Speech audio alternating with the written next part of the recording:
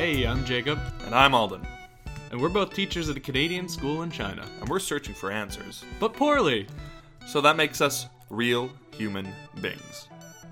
This is our podcast where we talk about random stuff like movies, TV shows, music. Life in China, teaching, politics, sports, pretty much whatever we're interested in. Today, we take a look back at our first episode.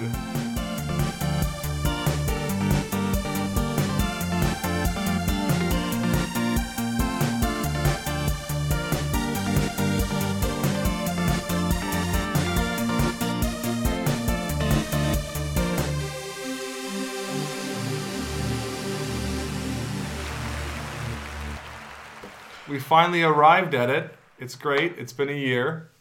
And who'da thunk we're going to talk about Arrival again. Let's go. What happens now? They arrive. They need to see me. Dr. Banks? Are you insane? Now that's a proper introduction. More objects have landed around the world. This is one of 12. I'm never going to be able to speak their words. Got 2 days. Figure something out. I am human. It's their language. We need to make sure that they understand the difference between a weapon and a tool. Language is messy, and sometimes one can be both. Are you dreaming in their language? It's possible they're prodding us to fight among ourselves. This is just a way to force us to work together for once. It's more complicated than that. How is it more complicated? Russia just executed one of their own to keep their secret Got 21 hours. before they start global war. So how do we clarify their intentions? I go back in. Hi, everybody. Welcome to the show. Today, Jacob and I are going to be delving back into the old archives. We've actually... We've been thinking about doing this for a while. We recently rewatched one of the first film that we reviewed ever on Real Human Beings, which of course is the 2016 masterpiece, Arrival, directed by Denis Villeneuve and is currently my number one science fiction film. Wow, hear that, folks playing at home? For those keeping track. Did you get the hidden message? Yeah, so today we're going to be looking both at, we both listened to our old podcast, and we're going to be sort of commenting both on... Episode 1. We're going to be commenting on both our thoughts upon re-reviewing Arrival, and also just talking about, like, what we thought about Arrival. It's very meta. It's a little bit, recursive. It's more up your own asshole than you probably ever could have been. We're back to our heads back in the original position. We've completely Ouroboros ourselves here. Yeah. So let's go. How do you want to start? Well, let's start with the man on the street, Jacob. And why don't you go ahead, man on the street, for me? Well, you see, the thing about Arrival is the fact that it's about family and grief and the Morph hypothesis. Here, I'll deep cut back. Arrival is about talking to aliens. That was my original first man on the street review too, and it's wrong. It's incorrect. Yeah, you think that's incorrect? I think it's incorrect. It's not about talking to aliens. Okay. No. Yeah, so for the full enjoyment, maybe you want to go back and listen to these at the same time.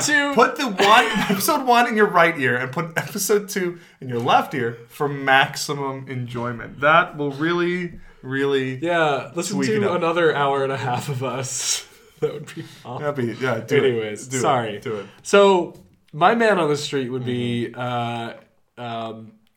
Amy Adams, a linguist, is called in by the U.S. military when they need to communicate with aliens, and from there she uncovers the power of the language. A secret, about the thing. Yeah, I mean that's honestly just a sentence. That's what I would say.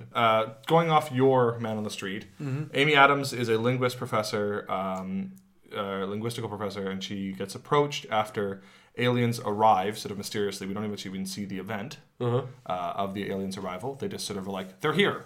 And she's approached by I'm blanking on his name. Forrest Whitaker, who has a mysterious accent. That's the one thing that I really picked up way more on this time. Yeah, because I remember when we watched it the first time, you were like, does he have an accent or not? And this time you were like, no, he has an accent. Wait, he doesn't. So she's approached by a military. She's already got secret, clearance or whatever for work that she's done in the past, so that she's known to them.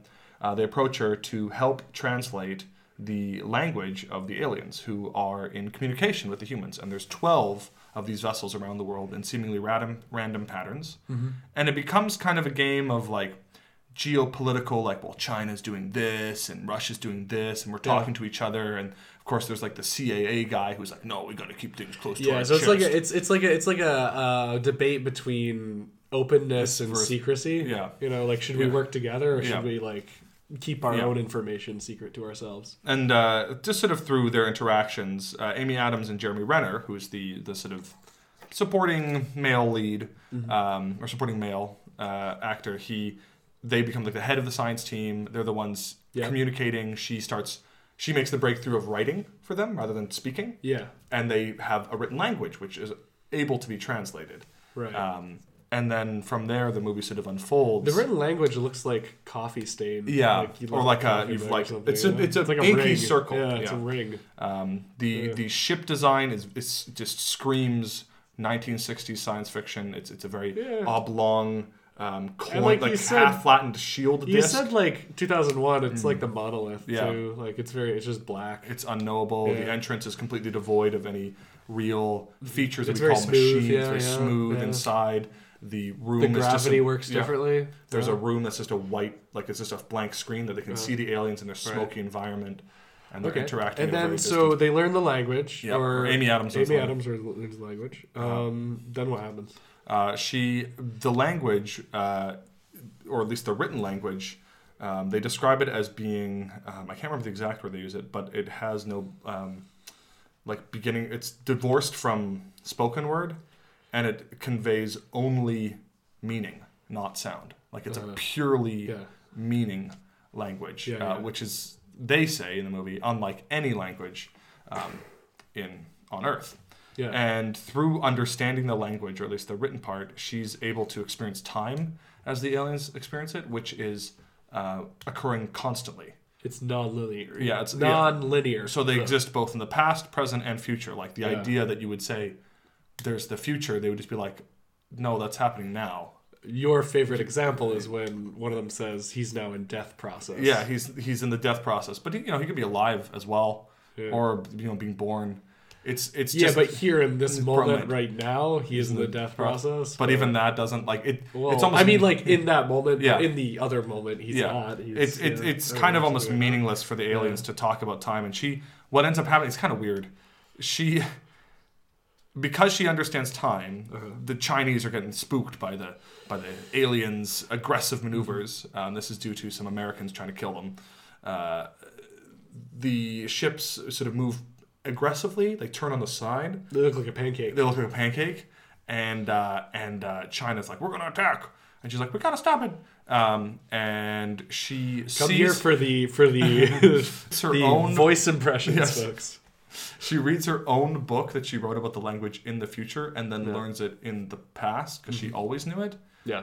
And then the big reveal of this is that throughout the movie, she's been having these visions of a daughter who passes away tragically due to some rare disease. Mm-hmm. And the way the movie is constructed, spoilers, by the way, the viewer is led to believe that it occurred before the events of the movie took place, that it's a traumatic event and that she's moving forward from it. Yeah. But actually, she's remembering the future, and she doesn't know who the child is. Yeah. She doesn't know it's hers. She's remembering in short little things. Yeah, she's remembering in short bursts, and it's because of her understanding of the language. Yeah. And she ultimately saves the day, informs the Chinese. She phones him. She phones the general who's in charge of everything, who gives her the number in the future at a UN event. and then he tells her the words of his dying wife, and through sort of a complicated little change, he backs down, and then basically the Earth is saved, and the aliens go away. because they're like, we gave you the weapon or Which the they mean, tool, the language. which because the translation is not clear. Yeah. It means either weapon or tool or something like that, and it turns out that was their language. That was the thing that they wanted to give them all along. And their goal is to get help from the humans in 3,000 years. Yeah. They want help from the humans. They're They're like, we're helping you gonna now. help you now. Yeah. Cool, that's good. And then the ending is basically she ends up with Jeremy Renner. Yeah. And they decide to have a As child. Yeah. And that's... But she knows the child's going to die. This is the big... I don't believe in beginnings Yeah. anymore. But I think this is the beginning of a rival story. Yeah. Is the beginning of a rival story is the beginning of a rival story. Sorry. No, Yeah. but that the beginning, I want to start at the beginning. Sure, let's start at the beginning. It's a voiceover of Amy Adams, and I don't know if it's super clear. I think we've decided who it is, but maybe she said it. But she says, "I don't believe in beginnings anymore, or endings or whatever." But this is the beginning of your story, or something like that. Yeah. And I think we agreed that it's probably the daughter that she's talking to. Yeah, she's. I think the narration of Amy Adams. So it would be weird to frame. It would be interesting to frame this movie as not a sci-fi movie or anything or something like that. But it's just her telling her daughter, "How were you conceived?" Yeah, like here's. And it's kind of like Edward Scissorhands, where the daughter asks the mother, "How is snow made?" And she's like, "Let me tell you the story about this creepy guy who lives on the." Right. It's like, Mom, where did I come from? Let me tell you the story about how aliens landed and I needed to learn their language and you're gonna die. Yeah. Gee, thanks, Ma. Yeah. I don't believe in beginnings. Mainly, I don't want to talk about sex with you right now. I don't want to do the sex talk. Maybe that's it. It's Maybe all an an elaborate analogy yeah. for... Well, it's an avoidance thing. Yeah. That'd be funny. It's all a dream.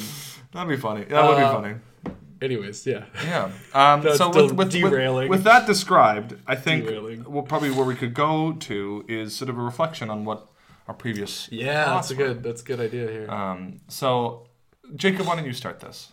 Okay, well, upon listening to the first episode, I found myself and watching the movie because I would like to comment a little bit on the second time too. Of course. For me, it's only a second. Let's time. start with the podcast and then maybe move Yeah. to... No, of course. Yeah, that's what I was thinking. For me, I honestly don't really have that much different to say. I think I just have more information about it now. I think all this stuff is the same. Like the ideas that I said, like the sound is amazing. I think Amy Adams steals the show. I have more to say about that later.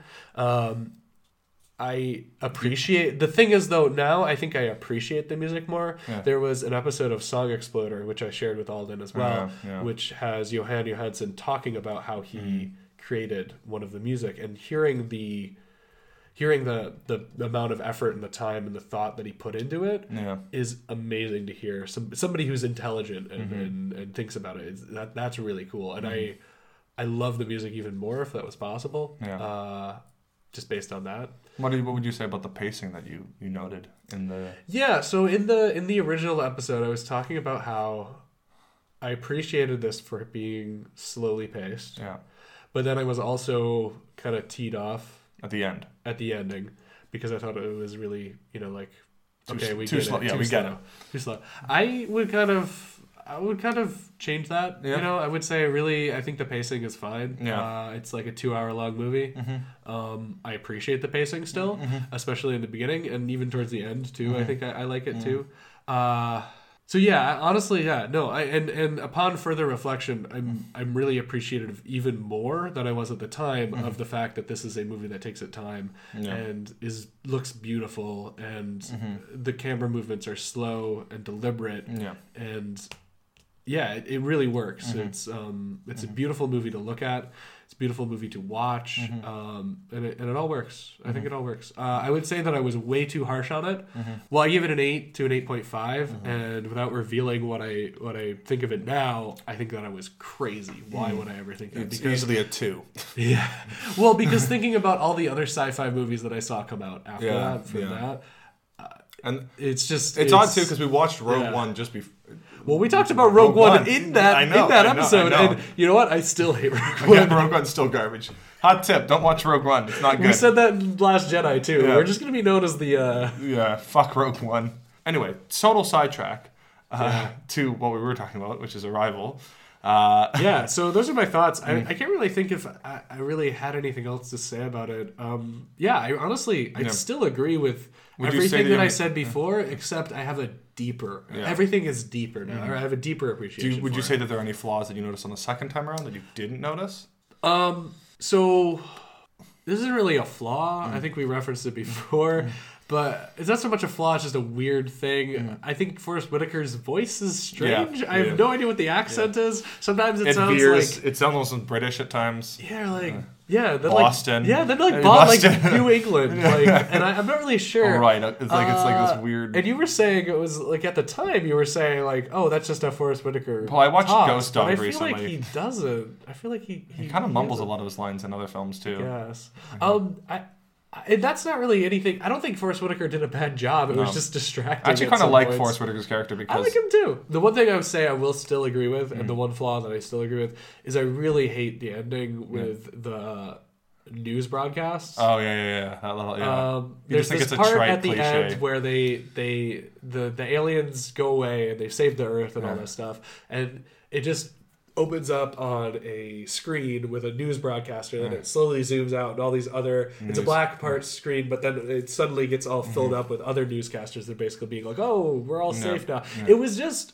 It was weird, and it didn't fit in with the rest. It was a weird Michael Bay cliche. Not even... I don't think Michael Bay does that, but it was just... It seemed like it belonged in a different movie, and after a movie that had done... all this amazing, slow, deliberate. It just seemed like a strange idea. I do understand what the filmmakers are coming from. They have to get across the fact that the whole entire world is talking about it. And they all have it. It's all good. It's all fine. I kind of get that, and I have no idea how you would fix it. And so it's fine, but it just that part was kind of like... So I agree with myself on that, actually. I said that when I was there, so yeah. You want to talk about yourself? All right, so I'll talk about So my original thoughts for the film, in the first podcast, I focused a lot on the music, and I focused a lot on the sort of starkness and unseen quality of it. Yeah. So like it doesn't try and explain shit, which I loved. Yeah, that's true. That's true. And I pretty much agree with me. Isn't that funny? I agree with me, but I would bump it up even more from my original. I'll hold on to my score. So we're both in the same category here. We're both in the same category here, yeah. But the big thing for me was that, like, listening to myself explain the film, there's things that I'm going like, yeah, that is true. That is well done, me. High five me.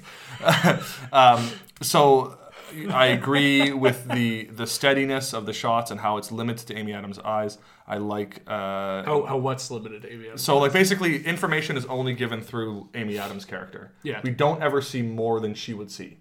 Apart from a few odd scenes that need... Yeah. Like, when we view aliens, when we view the ship, it's all coming through her perspective. Yeah, you're with her pretty much the whole entire movie. You're riding along with her. Yeah. Which is great, because it really makes you... Her character... is very subtle. Amy Adams does a really good job. She's doing amazing work. But I think it works even better because you're with the character so long. Yeah. If you weren't with the character long enough, a lot would be lost. And I wonder what other films have suffered because of this. Other things, I think I actually disagree with myself on one point. Yeah.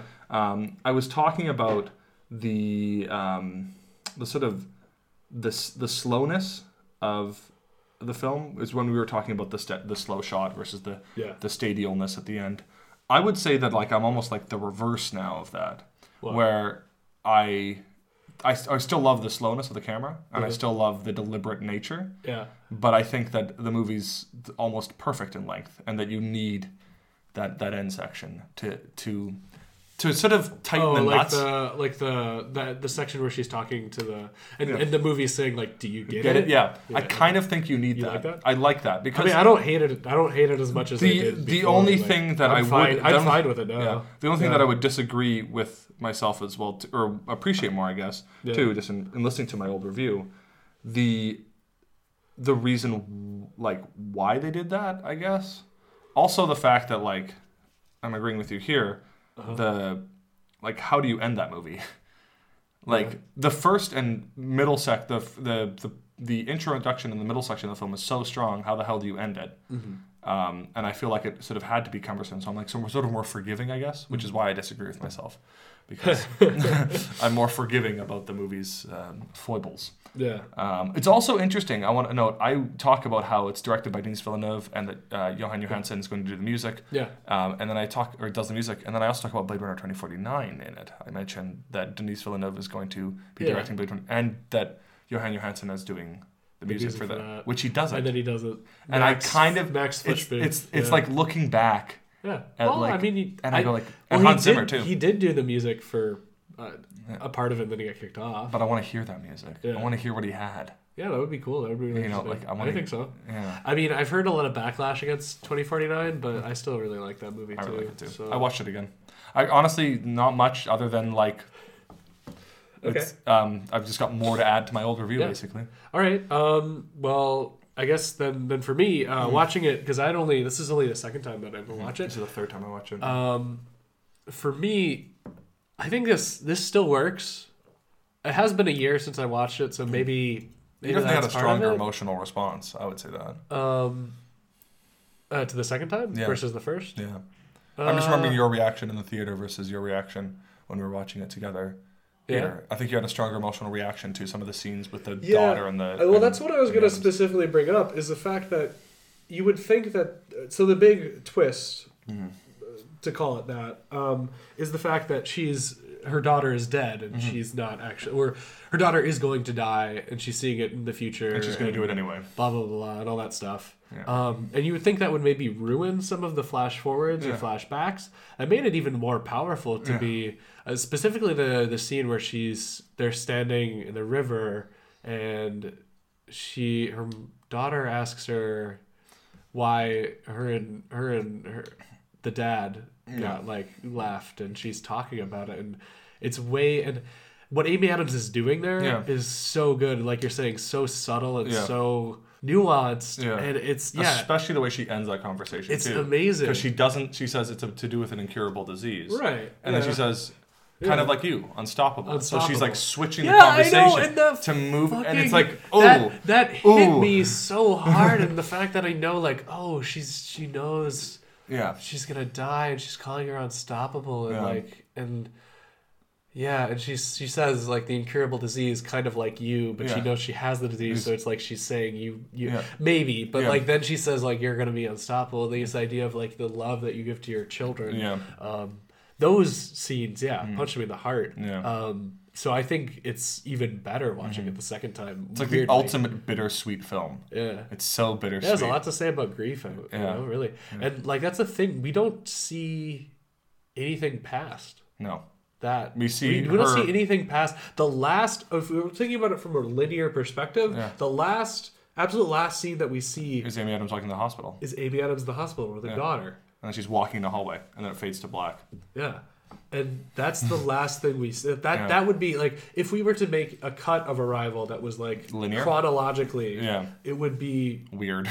Yeah, well, it'd be weird, but also like it's interesting because we see technically the last thing at the very beginning of the movie. I mean, that's not the first movie to have done that, but like her whole entire story is all about her daughter. And it ends with the end of her daughter. So I don't know, so something like about life. When your kids die. Fuck. Well, no one said it was okay. Anyways, that was my main thing. The second viewing. I don't know how the fuck Amy Adams is get nominated for an Oscar. Yeah, she was. Arrival was nominated for sound editing, picture, director, adapted screenplay, sound mixing, cinematography, film editing, production design, and it won for best sound editing. But Amy Adams was not. She did win a golden. No, she didn't. She was nominated for the Golden Globe. She won a BAFTA. Yeah. Again, I think, like her performance is a it's so good. Like it's so good. Testament to what you can do with very little. Because she doesn't have a ton of like lines or anything. No, I just think the really big thing is that like I can't speak about Amy Adams because I don't know her personally, but I would imagine that upon reading the script, she's thinking in her head like, when I play these scenes that are in the past, I have to make it look like I am grief-stricken, and I am distraught or depressed, and that I have had something traumatic happen to me, which she does. You just feel it. Like every time she's talking about something or the way she acts or moves when she has a flashback or flash forward, she looks like somebody who's going through grief, who's going through trauma, that it's real. Even the way she like holds her tone and like, I don't know, it's utterly fascinating that she's able to pull it off so eloquently. No, I agree. I agree. Sorry, I sort of cut you off there. Apologies. I didn't have anything else to say, really. Okay. So, so for the big thing for me in my second viewing, there were two things. One, the title. I really liked sort of like... The title? Arrival would imply like Arrival of the Aliens. Uh-huh. But I think a big thing of like my initial Man on the Street review was it's a story about talking about aliens, and that's not true. It's a story about love, or like the progression of time in human lives, like, and how we interpret it. So for me, Arrival could mean the arrival of a child, the arrival of a thing from the past that you don't want to remember, arrival of a thing from the future that you didn't expect. Like it's not about the arrival of aliens. The aliens are almost like tertiary characters. They're almost part of the landscape. It doesn't even. It's like man versus nature, and the aliens are nature. There, it's just. I know they're acting agents and they do things, but so much of the movie revolves around Amy Adams coming to realizations about her character and about the arc and path of human survival. The word arrival to me takes on different meanings. And I just really appreciated the attempts by the director and both the writer and all the people involved in the movie to convey a message of sort of the inevitability or the inevitability of an arrival of something new and different, something that we don't want. That's an interesting idea when you talk about like, why is it called Arrival? Yeah. So that was my second viewing. My second point, which I want to talk about, is just about the way time is experienced. I recently reread Kurt Vonnegut's Slaughterhouse-Five, which deals with a very similar race of aliens that experience time. They see in 4D, so they are able to experience time constantly, which is basically what the aliens in Arrival are doing too. They experience time non-linearly. They jump around. And the main character in that too is like walking through doorways and just going into different times. Exactly. Yeah. The beauty of the film, I think, is that it speaks to how, like, Amy Adams knows that her child will die in the future, but she still chooses to do it because that's what she does. Well, and that's sort of beautiful. It is beautiful because like your life and what you have in it are determined by the people around you, and you see the like joy and happiness and beauty and tragedy, and like that's what gives your life meaning. And if you know your life, if you know your path, and you say, I'm going to avoid having that. Like when she asked Renner the question. Yeah, I was just about to bring that up. Like if you could choose to... If you saw your whole entire life in front of you, would you change anything? And he kind of goes, no, because... Well, doesn't he say like... He says, I don't think so. Well, he says like, I don't know. He says something quippy. Yeah, he quips away. I don't remember exactly. I should have looked at that. And the last dialogue. The last dialogue is, do you want to make a baby? Yeah. And she says yes. Yeah. And like that's like, oh, huh. And like that's again, it speaks to like the great majesty and beauty and sorrow to life that like the aliens feel and we feel, because I think that humans struggle with this idea that, you know, we want things to be good, we want things to remain stable and safe, and we want to be happy most of the time. We don't like being sad. Humans as a species, we try and avoid being sad. We try and find comfort and happiness, but that's not what life gives you. You can't do that, and you can't re-choose actions, right? If I do something, I can't take it back. I physically cannot take back an action or a word I say. And if you know that, what would somebody do? And honestly, I think it's a very honest approach to say most people wouldn't change it, because if you're seeing all your life, you're seeing, the deep sorrow of seeing your daughter, but you're also seeing the high peaks of playing with her, walking beside. You see the tragedy, the beauty, the whole. So this is kind of like there's two things here. So like you either like it's either like okay, you do what you do and that's it. And that's the one thing that you can do, or you choose to do, whatever, sure. Yeah. Or like there's a multiverse and every single possibility has happened. Yeah. This one I feel like is saying like, no, just is what it is. Like it's a fatal. Yeah, or it just is. Like yeah. it's fate. Like Yeah. or I don't know, whatever Yeah. is deterministic Yeah. or something like And- that. and- Whereas like Rick and Morty is like everything, Yeah. like whatever, you know. The It's like it's weird. It's like is it like nihilism in both contexts? yes, though? nothing matters. It's like nihilism, and, Yeah. but with two different paths. theories about the world. Yeah, the one just universe. says it doesn't matter what you do because you're going to do it anyway. Everything. Well, the other one everything says it is. doesn't matter because it's happened already, or on something countless, else. Yeah, on countless worlds. Yeah. So like the big thing, and again, just it's also fresh in my mind because I read Slaughterhouse-Five over the weekend. Yeah. Having like things they just are, and you can't like even the idea of fighting it. Like I feel like the word fate or destiny by humans is an attempt to understand time in a way that's like wrong. An alien observing it with their language would just be like, what do you mean fate? It just is. This just is what happens. Abbott is in the death process. We are just here. This is happening. To say one thing, like they don't even, for them to say like, why is this happening? She asks them that, and they're kind of just like, it's just what it is, man. And that's the way. And in Slaughterhouse-Five did the same thing. Okay, he asks like, why is this happening? Sure. And they sort of just go, it's bizarre to look at humans because they're stuck in this idea that time moves like a train and you can see it coming and you make choices when really it's just you're on a train. Yeah, no, I guess I see what you're saying, but I still, and I think it's true. Both of those books and the movie try to imagine how would that be to experience experience time in that way. But I don't know. I think it's too hard to really judge because I have no idea how to view it through that. I don't know. No, it's just something I noticed on second viewing, basically. Yeah, but I guess I'm just saying it's. I think to apply that theory is wrong. I don't think either of them do a good job of making me understand exactly like, oh, that makes sense. Like the aliens think this way or whatever. And I mean, like I can understand it on a level that I understand what you're saying, but like I don't in my brain I don't like it doesn't click or anything. Like I get the idea, but I don't think thinking about time will ever make sense in that way to me because I'm a 3-dimensional being and a 4-dimensional being, right?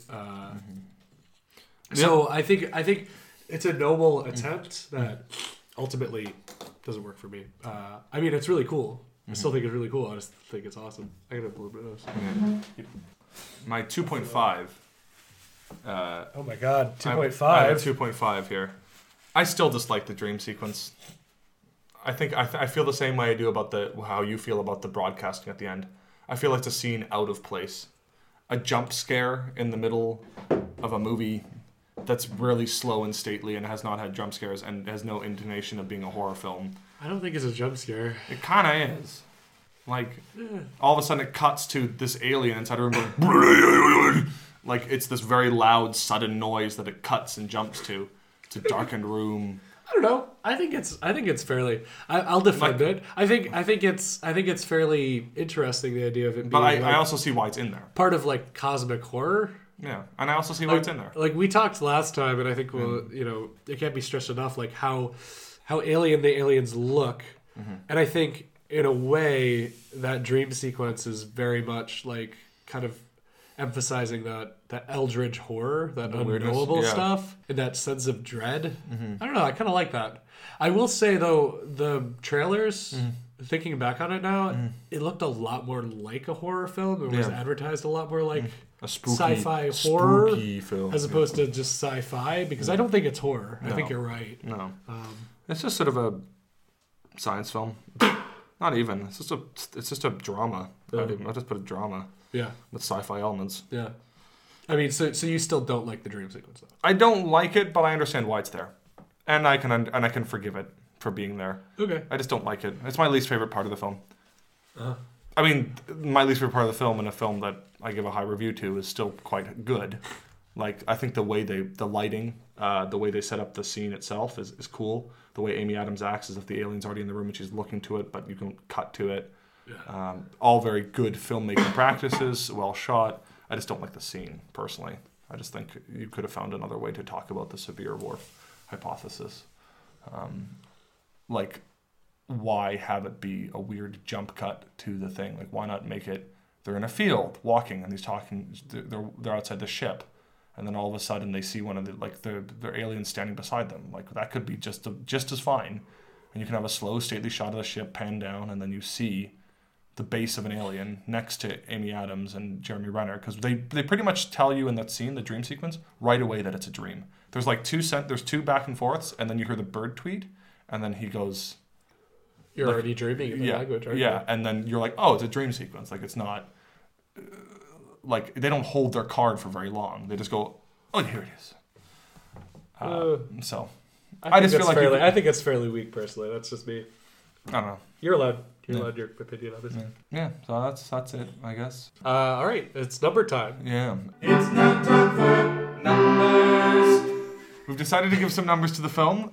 We've come around. I'll start since I'm the most truest to my original number. I'm going to give it a 10 out of 10. It's a 10 out of 10 for me. As close to a perfect science fiction film as I've ever seen. Very few match it in caliber. And it's at the number 1. So originally I gave it a 7, which I upgraded to an 8, to an 8.5. During the review, which I don't know why, because this is obviously a 10 out of 10. Like, how did I? Yeah. It's amazing. I don't know why I was so hard on it, because maybe because I was so hard on it. It's not good. That's So yeah, I mean, really, this is a great movie. This is one of the best. This deserves to be on one of those, like, capsules that they shoot off into space. This is one of those films that, like, here's a question. Would you send this off to aliens? Immediately. I would also be like, if you had a list of sci-fi films that you have to watch, this is up at the top. Yeah. This is like, you want to watch 2001: Space Odyssey, you want to watch Alien, you want to watch Matrix, you want to watch Arrival, you want to watch Blade Runner. Those, like, if you watch those 5, you're in good hands. Yeah. You're in good hands in terms of sci-fi. And then you can start adding things that are much weirder to that list. But yeah, you kind of can't. Akira. Yeah, Akira. You could put in. The list goes on and on for sci-fi film classics. I honestly feel like sci-fi is kind Grown-ups. Yeah, Grown-ups and Grown-ups too. For sci-fi, I actually feel like it's such a niche genre that, like, or not niche genre, but, like, the chances for classics, for good classic films, come from sci-fi more than any other genre, I feel like. Because it's such a specific focus, I guess. Like Under the Skin, Ex Machina, these are all films that, while you found disturbing or weird, still have merit.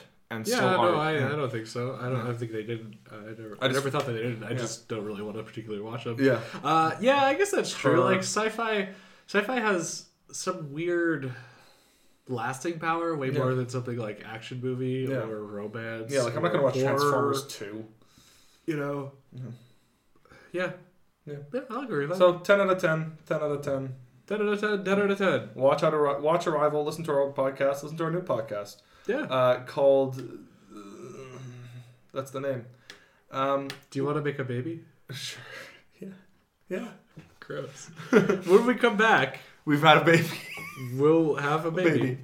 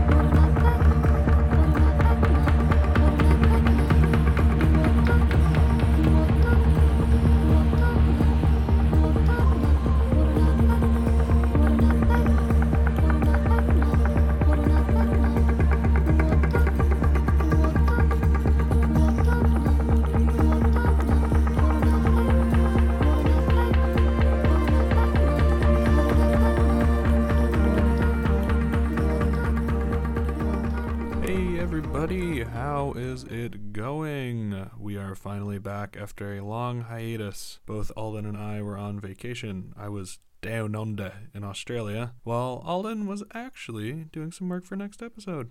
That's all I'll say about that. Leave it as a mystery. The music today is Heptapod B, which was composed by Johan Johansson.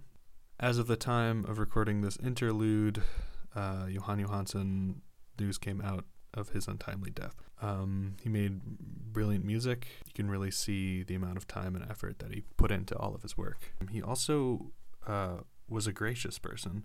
In 2049, a movie that Alden and I both talked about, he was the original composer for it, but Benjamin Wallfisch took over composing along with Hans Zimmer, and that was actually Johan Johansson's decision on his own. He said, my music is not exactly fitting what this movie should be, and he said, I'm not the right person for this job. And normally you don't see people with that big of, or rather, that small of an ego.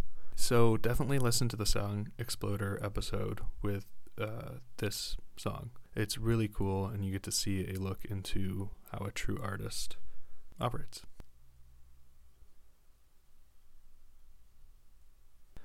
The B section is probably the biggest head up our own ass section we'll ever do. We just talk about the podcast, what we think could be improved, and where we can go from here. A lot of it's very rambling, which I did on purpose. I didn't really edit this very much. Hopefully when Alden listens to this, he'll kind of get the reason why.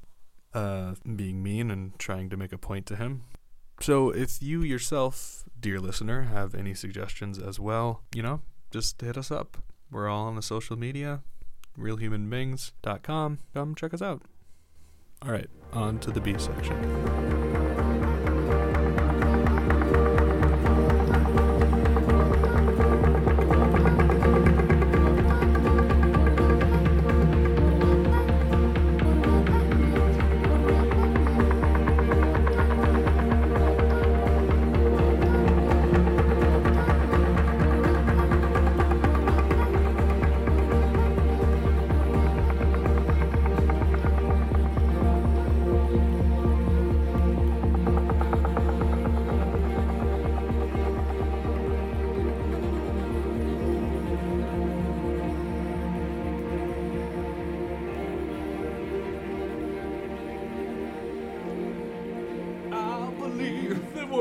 Coming to an end. Jacob. Oh well, I guess we're gonna pretend. Let's see how far we've come. What's gonna be funny? Who sang that song? It's Matchbox 20. What's gonna be funny is that's not gonna be the intro music.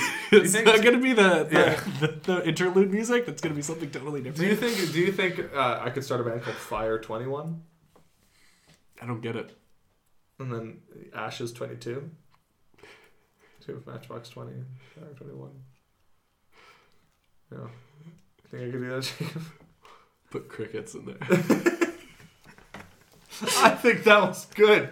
Solid humor. Vote now if you think my joke's better than Jacob's piece of shit. Whatever his joke is. Gives a fuck. Welcome to the B section, I just everyone. remembered that I really liked... that we review... I really liked Matchbox 20. This is where we savage ourselves. Gross. We review our old podcast. We're going to see how far we've come, as Jacob was so politely singing to us. And then we'll just sort of, go from there. All right, I'll let you start then. All right. I'm not really sure what I want to say. Okay, Honestly, so I haven't really thought about it that much. I guess the big thing, I was listening to the old pods, the first one specifically. Oh, did you any of the other ones? Yeah, I listened to the second and third as well. Oh, really? Yeah. Okay. The big thing is this thing. I did a lot of this. Yeah, you did. And the first podcast and the second podcast. Yeah, you did. And I've stopped doing it because That's good. Because wow, you actually changed your because I remember because I remember after the second episode I was listening to it, I'm like, fuck, I'm doing that a lot, and I had to physically stop myself. Hey, so you changed. Yeah. So I changed. There is hope for the future. Right? Yeah, exactly. I That's did change. Great. But maybe I was always fated to do that. Who knows? If I had seen my life, would I, Would you still make the decision not to tap? Yeah. So I did do that, which was quite frustrating. I was very mad at myself. The show was a lot more rambling. I think Jacob, I remember initially when we first decided to do the podcast, It was mostly Jacob wanting to do it. And Wait, no. Yeah. No, that's not true. I was the one who was hesitant because I was like, oh, I don't know if I really. You were the one who was like, yeah, let's do it. Come on, let's just So do it. I just flew. You were way more we- I wanted to like craft it and stuff like that, and I was like taking my time, Yeah. and you were just like, let's just fucking do it. Yeah, and honestly, but that shows. But I'm saying that's what I needed. Yeah. That's what we needed. Yeah. You just need someone to kick you in the pants every Yeah. so often. That's what Yeah. I'm saying. So I really that's- appreciate the fact that we did that. Yeah. That we have those things Yeah. there, and that I really appreciate you. Thank you, Jacob. You're welcome. Now back to get my point. Yeah, I mean, No, not to dismiss. That's a very. that's your touching- point. no. Go back No, to your point. my- That was a random aside. My point is It's that a lot more rambling. It's a lot more rambling, and it really feels like like I was just like, okay, let's just fucking do it, so that we can say that we've done it. And the structure, one episode. yeah, the structure of the podcast is well, just getting one podcast out of the way. It's like then you do another, right? That's like exercise, like Then okay, another one. then another one, exactly. You Meme from what 2 years ago or something like that.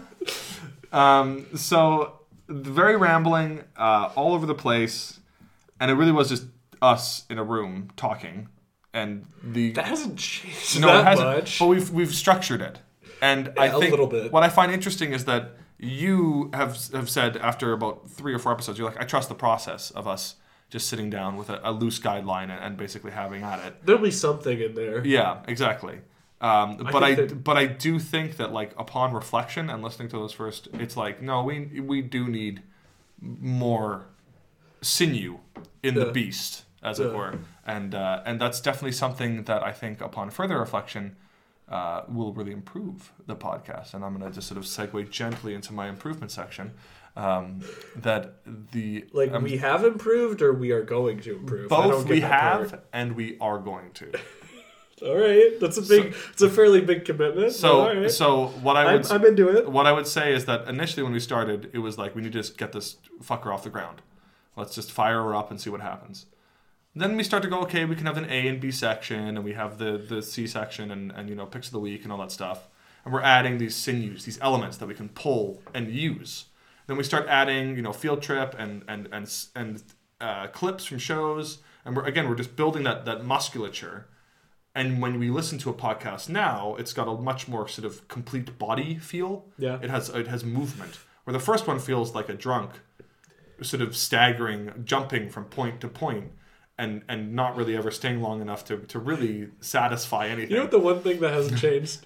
What? Your beautiful metaphors that make no sense to me. But the I think what I appreciate now more is that how much we've improved. Uh-huh. And seeing that if we keep on this path, we'll see even greater returns You think? for our investors. Okay. This is Okay. I mean, like having more structure even in the B section, like saying what are we going to talk about here, and here, like just tightening up things and how we deliver our information. This is really probably boring for people who are like we're meta. Yeah. This is so. I'm enjoying it. Oh, I mean, that's what it was all about originally, anyways. So yeah. I should get over myself. Yeah. I will say, I think there still is a lot of rambling. Oh yeah. I think we've cut. I've cut down a lot more. And the fact that I ramble on. The fact that I have OCD and I will listen the whole entire thing and cut out stuff has affected it that way too. Yeah.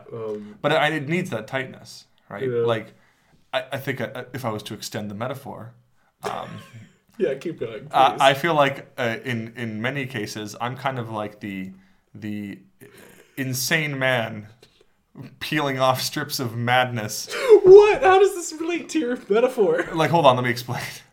So, like, we have a drunk man hopping from pond to pond, right? That's both of us together, both flailing wildly.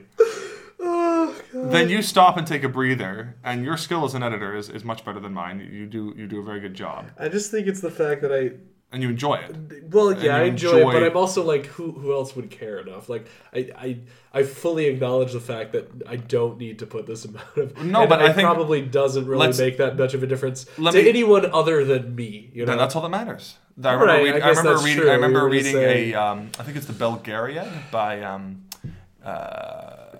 It's a fantasy I know novel. the Belgariad. Yeah. They have a scene where he's talking to the smith, and the smith is making a harness for a cart. It's one of the bolts that goes underneath, and the boy asks, "Why don't you just make it quickly, so you can move into another thing because nobody's ever going to see it?" And the smith goes, "Well, I'll know it's there, and I need to know that it's good."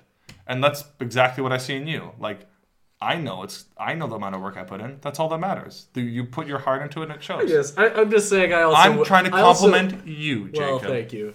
I guess I'm just saying I understand why people would also be like, well, that's a waste of time. Yeah, but what isn't? You know, we all die in the end anyway, so. Good night, everybody.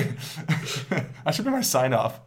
Like as a news anchor, you know, like, good night and God bless you. It's like, we all die. And then you just leave.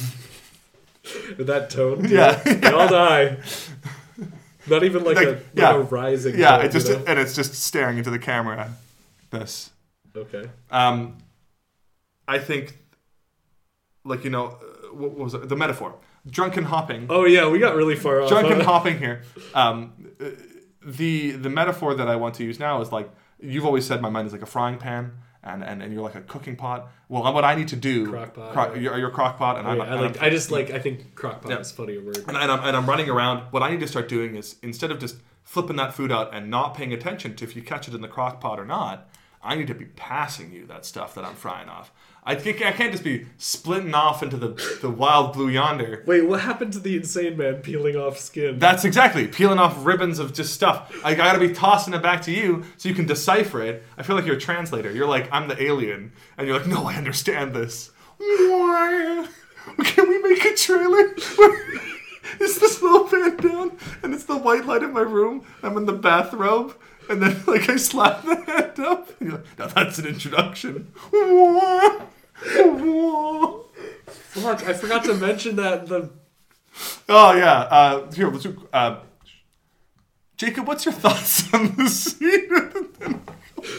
Don't worry, it's too late. Oh. It's too late. But anyway, my point being is that I need to be paying more attention to what... I need to practice mindfulness.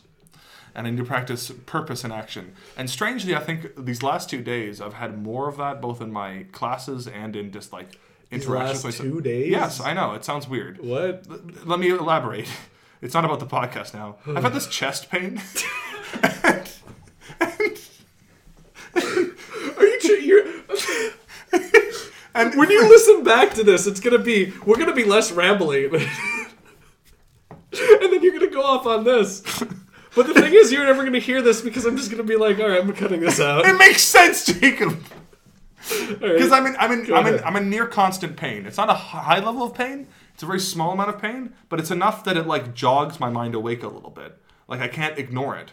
Like there's some things that you can ignore and you just autopilot through the day. But having a little bit of pain to go like, hey, you know, look up and like pay attention to what you're doing and like how you interact with the students and how you interact with people. That's important. You need to pay attention to the words and the things you're saying. So like rather than just Iagoing my way through life and just fucking flying by the seat of my pants and ripping shit again and just like going like, I hope somebody catches that and just throwing stuff behind me, the podcast and my life to some extent would benefit from this mindfulness approach. And that's what I mean when we say that we're going to get more sinew pull, right? Like that we have more connectivity. That's the grossest sinew. Ugh. Fine, strings. Gears, meshing of teeth. How is meshing of teeth? You're this gear size and I'm this gear size. Yeah. Are you grossed up by gears? No, you say teeth. I'm thinking of like, I know you mean gear teeth, but I think you're thinking about human teeth. Fine, what would you say? Velcro? You're the... I don't know. I have no idea what you're talking about anymore. Well, that's my review. You're talking about your chest pain and then like... a naked man running chopping from pond to pond. It makes perfect sense. Let's move away from me. The one thing I was just gonna say is I really appreciate from the first podcast. I thought I had a killer joke at the very beginning. What'd you say? I was like, yeah, if you can't tell us apart, I'm wearing glasses. Alden isn't. That was pretty good. That's pretty good. So stupid. Anyways, that's all I have to say. That's no improvements. Nothing to improve. No, well, I mean, just my observation Right. about that. Right. I like that joke. Yeah. That was a funny joke. That came out of nowhere. And I like the joke at the end of the first episode where I just started talking about the beginning. I think context would have been better if people had actually seen the movie or seen that scene. But again, it's still good. Yeah. Well, yeah. No, I think within a year we've released. This is going to be our 17th episode, which means that that's like that's more than one episode. A month. A month. Yeah. It's plus 5. We're about bi-weekly. I mean, we've had some bonus episodes too. Yeah. Or bi-weekly, bi-monthly. Well, pretty good pace. Yeah. So I'm impressed. Yeah. I really do enjoy on a Friday night not going out to a party or something and just It's still fresh too. We always have something to having talk about. thing. We always have something to talk about too. Yeah. Well, I don't know. I is never thought it would be. That would be a problem, to be honest. No, but I mean, like, just having it's interesting, like, the nature of the microphone, and how you have to construct. Don't look at me like that. I don't know what you're talking about. Fine, I'll just drop it. Some other things that see how far we've come. I was thinking about it last time, and over 50% of our podcast, Alden has been drunk. Not drunk. Buzzed at most. Drinking. Buzzed to drunk. Which so, may I explain don't know. a little bit about the rambling, I guess. Improvements. Is that Less drinking. For Yeah, well, what would we improve, Jacob, and what can we improve? No, I think you're right. I'm gonna say it in maybe less Of an insane tone? less concise than Alden, but Yes. I think that we could use more structure too. Okay. Where's your it. metaphor? That's How are it. people going to understand you? That's It's it. fucking amateur hour I here. don't know. I think we could always use more structure though. I don't think this is an official show or anything. No, so no, we no. can do whatever the fuck we want. The things that I would like to see for the future is more of these weird like side bits. Like I like like you were saying, like we have a sting for field trips now. Yeah. We have a sting for. I would love to do more with real human being searches. We still have to do a China music episode because we lost a ton of audio. I've been listening to a ton of new. Yep. I'd love to do like So it's just shows that you You want to know, do. Like huh? little, just like additions to it. yeah, and I mean this is far in the future and this is more pretentious or whatever. But I'd love to make it into I'd love to. Not this. This would be a different thing. This is more. There's always been a project like that, but this would be. This has given me opportunity and experience, and I would love to transition this to being something more. You do full time. Well, yeah, and being more of like from a reporter's perspective. And of course, market opportunities. I'd love plushies. to. No, I'm sorry. I mean, I'd love to Sorry. I'd love to make a T-shirt with our logo on it. Yeah. That would look awesome, don't you think? Like a black T-shirt with Yeah. with our logo on the Yeah. front. That looks so cool. Yeah. No, but I like I'd love to Especially like Dark Wolf Media, too. Yeah, exactly. I'd love to report on stuff here in China, like and not like big stuff necessarily, but more like Small like stuff. Yeah. Well, yeah, but like somebody who's never been here, like what is it actually like? What are the people of China like? What do they actually experience? What are they what is we have such a limited view in a lot of ways to these places and these people, and having an understanding of who they are and what they think and what their experiences are. I said this all the way back on Joyce to the World, which is episode 4, but it's still something that is in the back of my mind. It's still something that I want to do. And I perpetually always said, "Oh, I'm going to do it soon," but that's the only thing that I can say right now. I'm going to do it soon. I think I have to at least try. So Yeah, of course. that's my thing Yeah. for the future. That's what I see. That's awesome. I would love to, I guess, if I'm being a bit more serious and less metaphor-y here, and ranty, I think one of the really cool things is like the possibilities of having, like, we live in an age where you can have your own company, your own media company that you just have. And, like, that's fucking cool, man. You want to make Dark Wolf Media an actual thing? Kinda, yeah. I mean, it is a thing. We have one show. Our show. We're both CEO and employees. Well, okay, having an actual company means you have to like sign paperwork. No, I know, and I stuff know, like I know. that. And I don't mean That's in that, what I- but the idea that we can have like a brand, like that we have a platform where we can say our opinions, and that we can have a place to have an outlet for our creativity. Like I would love to be able to do some D&D sesh on Dark Wolf Media. That'd be pretty cool. I would love to have like my own little like Alden rants for 2 hours by himself. Just sits with a microphone and talks about stuff. That would be a very niche podcast, but I wouldn't mind that because sometimes I just want to talk to the void, and Jacob is the void in a lot of the cases, and he suffers. He suffers deeply. I think we should have a gaming channel. I think it was pretty funny watching you play Getting Over It. Yeah. Because it's about as good as what you would expect Alden playing Get Over It would be. Also, I think drinking. I was drinking at the time. A bottle of wine. Which is kind of a meme now, that Getting Over It, the video game that's really, really hard. Yeah. I'm over it. He's over it now. Yeah. To see it's a great metaphor because getting over it literally means you're getting like you don't care about the game. No, I know. Fuck it, doesn't matter. Yeah. Why am I so obsessed? It doesn't. I'm over it. Yeah. Cool. Anything else? You want to talk about New Year's resolution? I think upon listening to the first one though, like I'm going like, yeah, there is something there. Like there was, like us, like we've always had good. I mean, that's why I said I trust the process more. Yeah.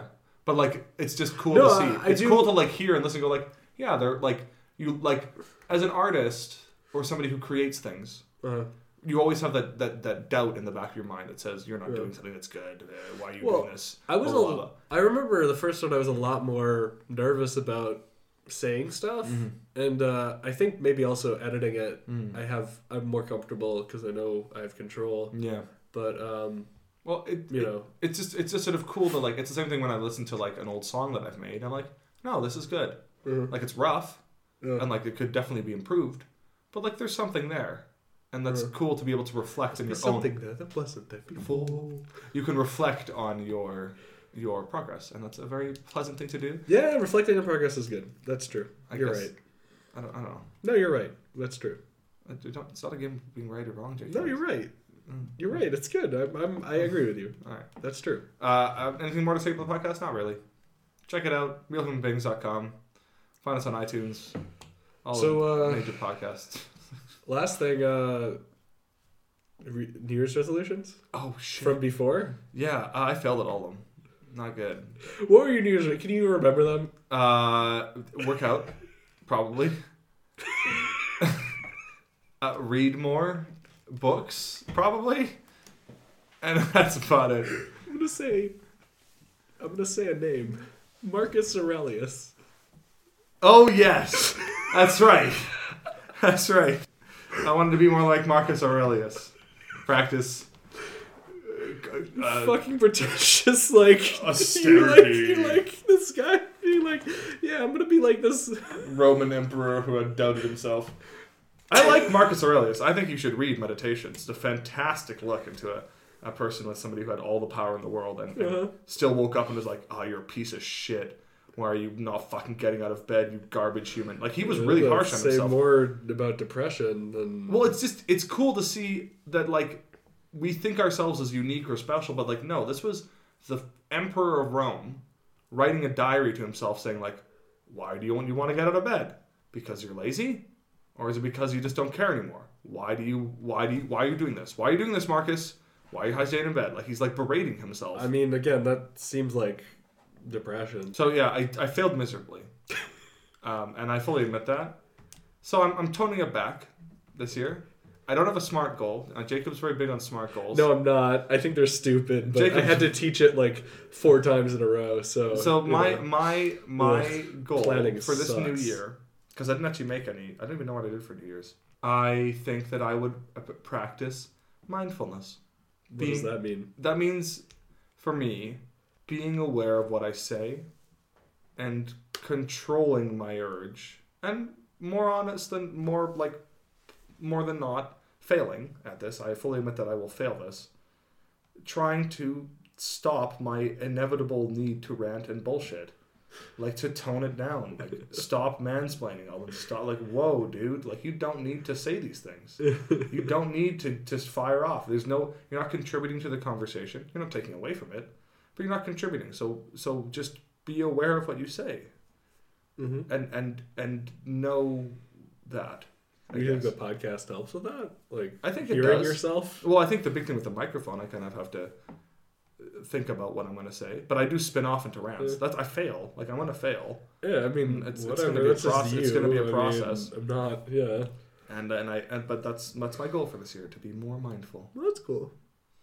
I separated my ones into three categories. So what were your New Year podcasts? It was mind, body, and soul. Okay, right. That's right. Mind was just to write more, do something more, which I changed to do something more creative, which was this podcast. Yeah. I think you succeeded. Well, we've kept it up. Yeah. Obviously, this is our year anniversary. My body was go to the gym, and I've been doing that. I've been sick this week, so I'm taking like just the week off. And the last one was soul, which I don't have a soul, so it's really work. And I've actually really enjoyed this newest semester. I've had a lot of different ideas, different experiments that I'm trying. I'm not sure how well they'll work, but I'm kind of appreciative of that happening. I also feel a lot more confident in myself, and more willing to criticize. I'm gonna cut that out, but because criticize people. We shouldn't talk about our school, but yeah, criticize people. You know, yeah, being able to say feel no. I feel a lot more confident about my own ability now. After being exposed to the other side, which is cool. So yeah, I'm successful. I think that's successful. I think those three work for me, and I think that's what I'm gonna keep on doing. Awesome. Well, when we come back, picks of the week, the time where we talk about what's zooming your Zims. What's zamming your Zooms? Hello.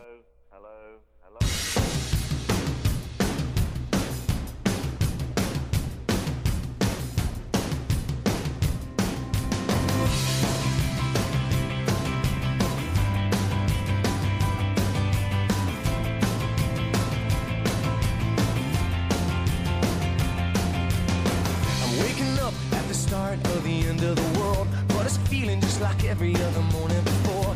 Now I wonder what my life is gonna mean if it's gone. The cars are moving like a half a mile an hour, and I started staring at the passengers and waving goodbye. Can you tell me what was ever really special about me all this time? But I believe the world is burning to the ground. Oh well, I guess we're gonna find out. Let's see how far we've come. Let's see how far we've come. Well, I believe it all is coming to an end. Oh well, I guess we're gonna pretend. Let's see how far we've come. Let's see how far we've come.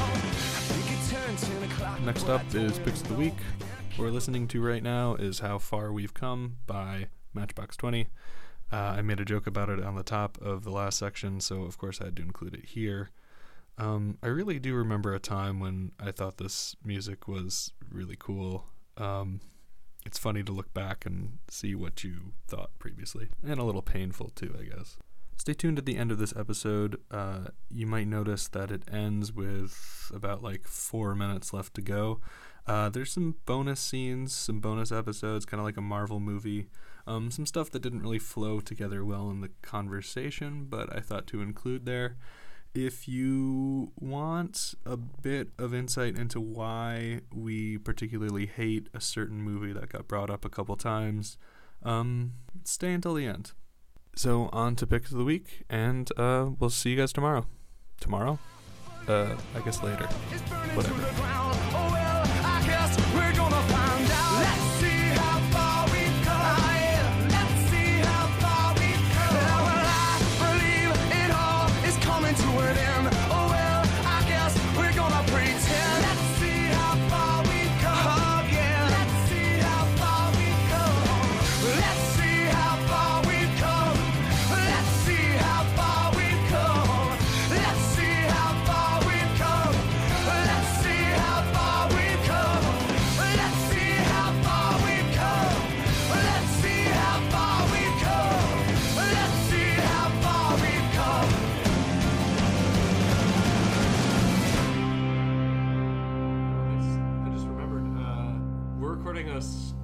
live in front of a broadcast a studio audience. We're recording this pretty much the same day that we did last year. That's true. And we are still in school. Mm-hmm. Although last year we were a week off. Yeah, we had a week off, and we were a week in to that vacation. Yeah, it was nice. Yeah, and that's just funny to think like, oh, yeah, that sucks. Yeah, this sucks. So, anyways, yeah. So let's go into picks of the week. It's picks of the week. Zim and your zams and zam and your zooms. It's picks of the week with Jacob and you. Jacob, what? Minor coughing fit, but that's okay. We're all good. He just got some water down the tube. You can take it again. No, it's fine. Well, not the song. I just meant like, or whatever.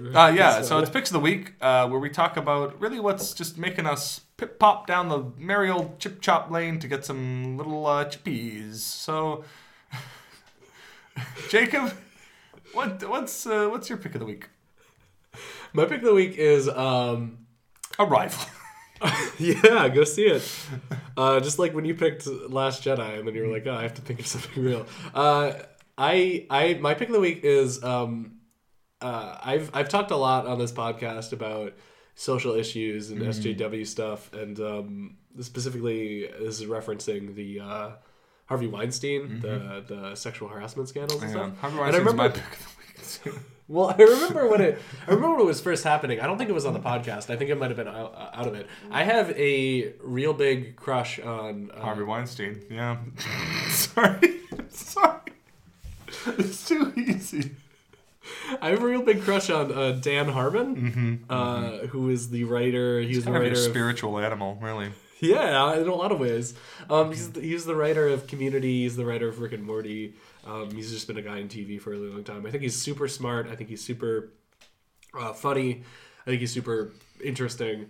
But he's also very, very flawed individual. And I remember you around the same time that this was happening. I don't think it was on the podcast, but you asked me, I think outside, and you were like, basically, well, what happened? What would happen if, could anything knock Harmon from would make you stop, appreciating him, like his art. And one of the things that I love about Dan Harmon is the fact that, and the reason why I think he speaks to so many people with his podcast, Harmontown, is the fact that he lays himself bare on a studio audience, and he exposes every part of himself, and there's a certain amount of catharsis that comes from that. He's a flawed individual, but would you say some of the things he does is bad? And yeah, for sure. And specifically, the thing that I'm referencing right now is that actually ended up happening. There was the allegations came out from a community writer, Megan Gans, who on Twitter pretty much said to him, like, you hurt me in this is years ago. And he came out on his podcast and he apologized, and it's the one apology which I think I can, better than Louis C.K., better than any of these other things. Dan Harmon also, he has this whole entire thing, this is before, but how to apologize, and he follows his own formula. And he talks about how you need to acknowledge the wrongdoing, you need to say what steps you are to go forward. But I think that the thing that's really important is he fully admits everything. He never tries to hide behind, and he admits the fact that he hid behind his veneer of being a feminist. And basically the fact of the matter is he destroyed his life because he was harassing this girl who was a writer for him, and he didn't even see at the time that was he knew in the back of his mind that was a bad thing, but he destroyed her life. He destroyed his life. He got kicked off his TV show essentially because he couldn't handle it, and he was super hard to work for after that, and he was vindictive. And after she turned him down, and he got fired from Community, pretty much because of that. I mean, it was a lot of other things similar to that type of thing, but that was it. And that the idea that he is able to get up on stage and say that and admit it and talk about how this thing can destroy you and destroy your very being. It destroyed his marriage. Or I would say that was an underlying thing that destroyed his marriage, which is also very public. I think that's really powerful, and I really think, I mean, I'm glad he acknowledged it, and I'm glad it was so well done. So that's my pick of the week. I think if you get a chance, you can go listen to it. It's about 7 minutes long. I think he has or you can read the transcript. It's really good. Cool. That's it. Yeah. Something positive, I guess. Kind of. I don't know. Kind of a bummer, but you know. What about you? My pick of the week? It's always tough for me. That's a problem. You have so many. Yeah, I know, right? Well, it comes down to music or books, as always. Just do both. All right. Okay, so my pick of the week, I've been really on a vaporwave trip at the moment. And one of the reasons I started going there, vaporwave is a genre of music that focuses on like lo-fi fuzz, nostalgia mixed with basically taking old songs and manipulating them. It's called... it's found phonics, or like salvaged phonics, basically, where you take old songs and you slow them down and you tweak them. It's like a method of interacting with audio. It's not new. This has always been occurring in the 60s and 70s, 80s, especially when you got magnetic tapes and sort of mixing equipment that you see coming forward. It's always been there. But vaporwave is this sort of internet phenomenon that sort of swept across for a lot of people in around 2010 through 2000 now. But the reason I like it is because I was listening to a music critic and sort of somebody explaining the purpose behind vaporwave is that it's the very definition of music's purpose to me, which is to create a sensation or mood. It's like food for your emotions or your internal mind. Like, I couldn't give a crap if the song was the most like simple, boring, trite thing. If the song can establish mood and a feeling and a sensation, that's what matters. That's why I think a lot of like songs that I find kind of boring, like modern country stadium stuff, they do establish a mood. Like, I got my girl and I got my truck and I got my beer and I'm going to fuck. Like, that's a country song, essentially. You make that into a sing too? Yeah, sure. The country songs, they all create a similar mood of nostalgia, of a good old time with a good old boy in a conservative, farm-like-esque environment. They're seeking to establish that mood, and it's like, if you have one, why do I need another? Right? Music should be a unique thing. Why are we all not just eating the same piece of like wafer thin mint?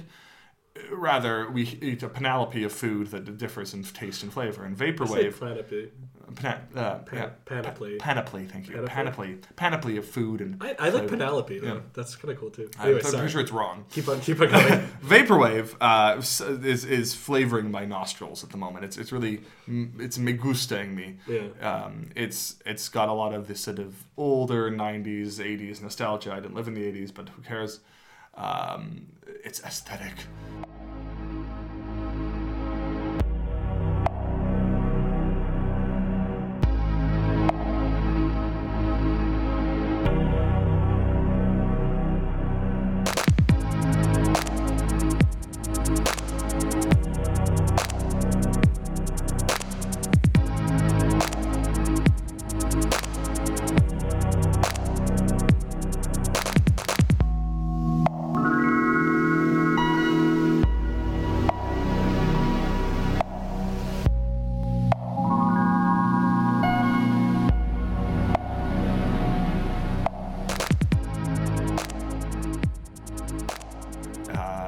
Along with Toro y Moi, who is a notable hip-hop R&B artist. I liken him to a sort of Childish Gambino. He's like Childish Gambino's softer, kinder cousin, with a little bit more R&B, I guess. Even though I know Gambino's stuff at the later time was much more.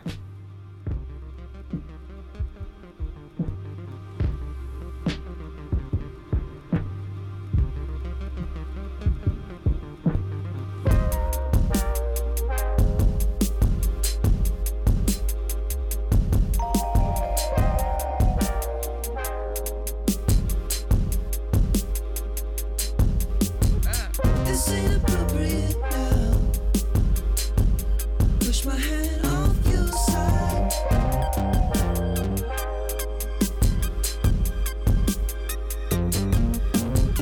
There's no one else around. I just wanna tease your eyes. Maybe we could check these locks. I just wanna go inside. Why is it so dead on a Friday night? I guess the morning's here if we wait like five. You set my life into somewhere I can't describe. So many details.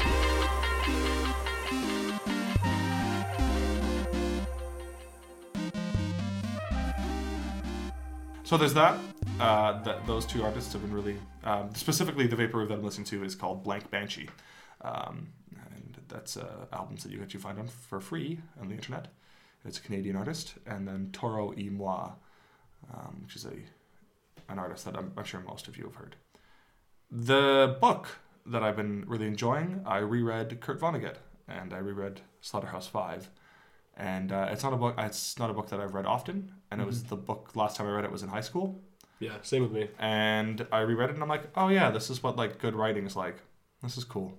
Like it was less about even the story. I was just enjoying the craft, like just the sheer craft that went into writing the story. And yes, Kurt Vonnegut has. I'm sure you can criticize some of the things he does within his novels. And so it goes. And so it goes, right?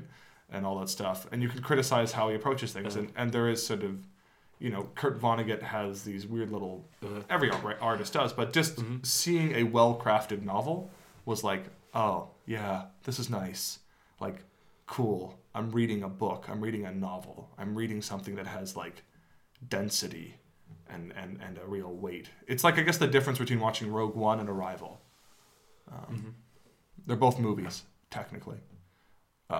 Except one leaves you feeling satisfied and satiated and comfortable and happy having done it. The other one leaves you saddened and depressed and feeling like you've just done something bad to your body. I'll leave you to figure out which movie I meant for which metaphor. Another one of Alden's classic goofers. So that's my pick of the week. Picks of the week. Picks of the week? Cool. Yeah, no, that's cool. Quick FMK. Amy Adams, Forrest Whitaker, Jeremy Renner. I know you're going to cut this, but I don't care. I want to hear it. Okay, I'll go first. Yeah.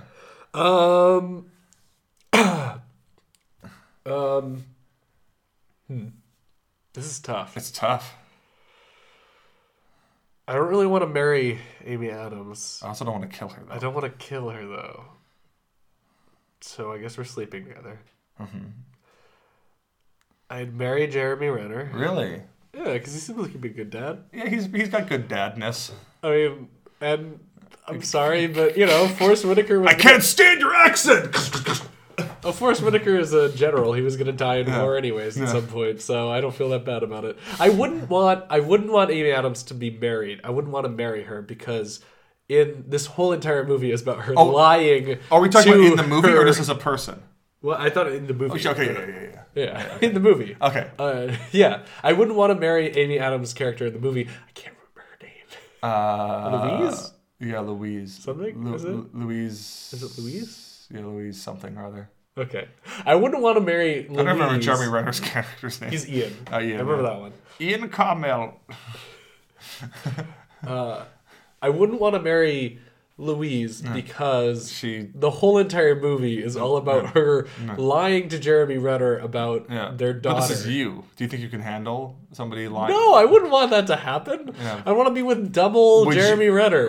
Double Ian. If you are the husband, though, it's implied that you replace Jeremy Renner's position because you'd have to experience the aliens to have the shared connection to even make the baby with that's the deal. I thought I just got to marry do that. Well, why does Jeremy Renner get to marry her? Basically, because they both shared a traumatic experience. Yeah, honestly. Yeah. Yeah. Okay. What about you? I have to choose something different, obviously. Well, that's yeah. what I would always do, you know, just to make it So interesting. I would kill Jeremy Renner. Wow. I think he's just kind of boring. Uh-huh. You know, a torrid one-night stand with Forrest Whitaker. That's good. That's fun. He can talk to me in all sorts of weird accents. I don't care. I'm easy. Use whatever voice you want, baby. And then of course I would marry Amy Adams because she's got a nice house. And while it would hurt to lose our daughter, obviously, and to have her lie to me, She does have a nice house. she has a very nice house. It's on the East Coast. Even though it looks like a West Coast house. Deep cut back to an argument me and Jacob had that you guys don't know and we won't explain. Amy Adams, I would of course be devastated, but I'm a Slytherin. You know, I'm an Iago. Are you admitting it? Yeah, fuck it. I'm pretty much a Slytherin. Yeah. Okay, we were going through all the houses and I was like, Alden is a Slytherin, and nobody was like agreeing with me. And I'm like, what? Mel actually said no. I could see you. Yeah. Yeah, and so did Terry. God. Yeah. All right. Cool. Good. So I'm a Slytherin. I feel like I could. Nobody. I feel like I wouldn't bounce back, but I would understand where she's coming from. I would still probably separate with her, but I would be understanding. Let's put it that way. And it would suck. It would totally suck. It's like it's incomprehensible. But yeah, that's where I'm at. All right.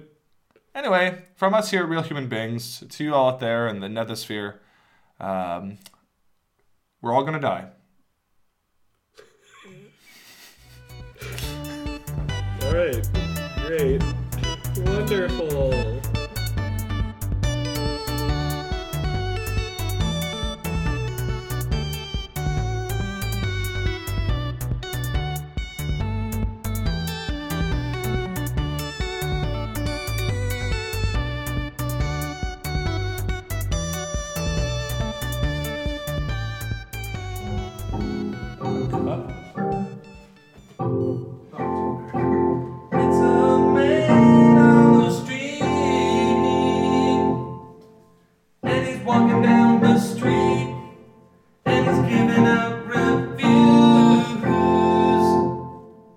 Well, I was still traumatized What by did the we fact. give Rogue One?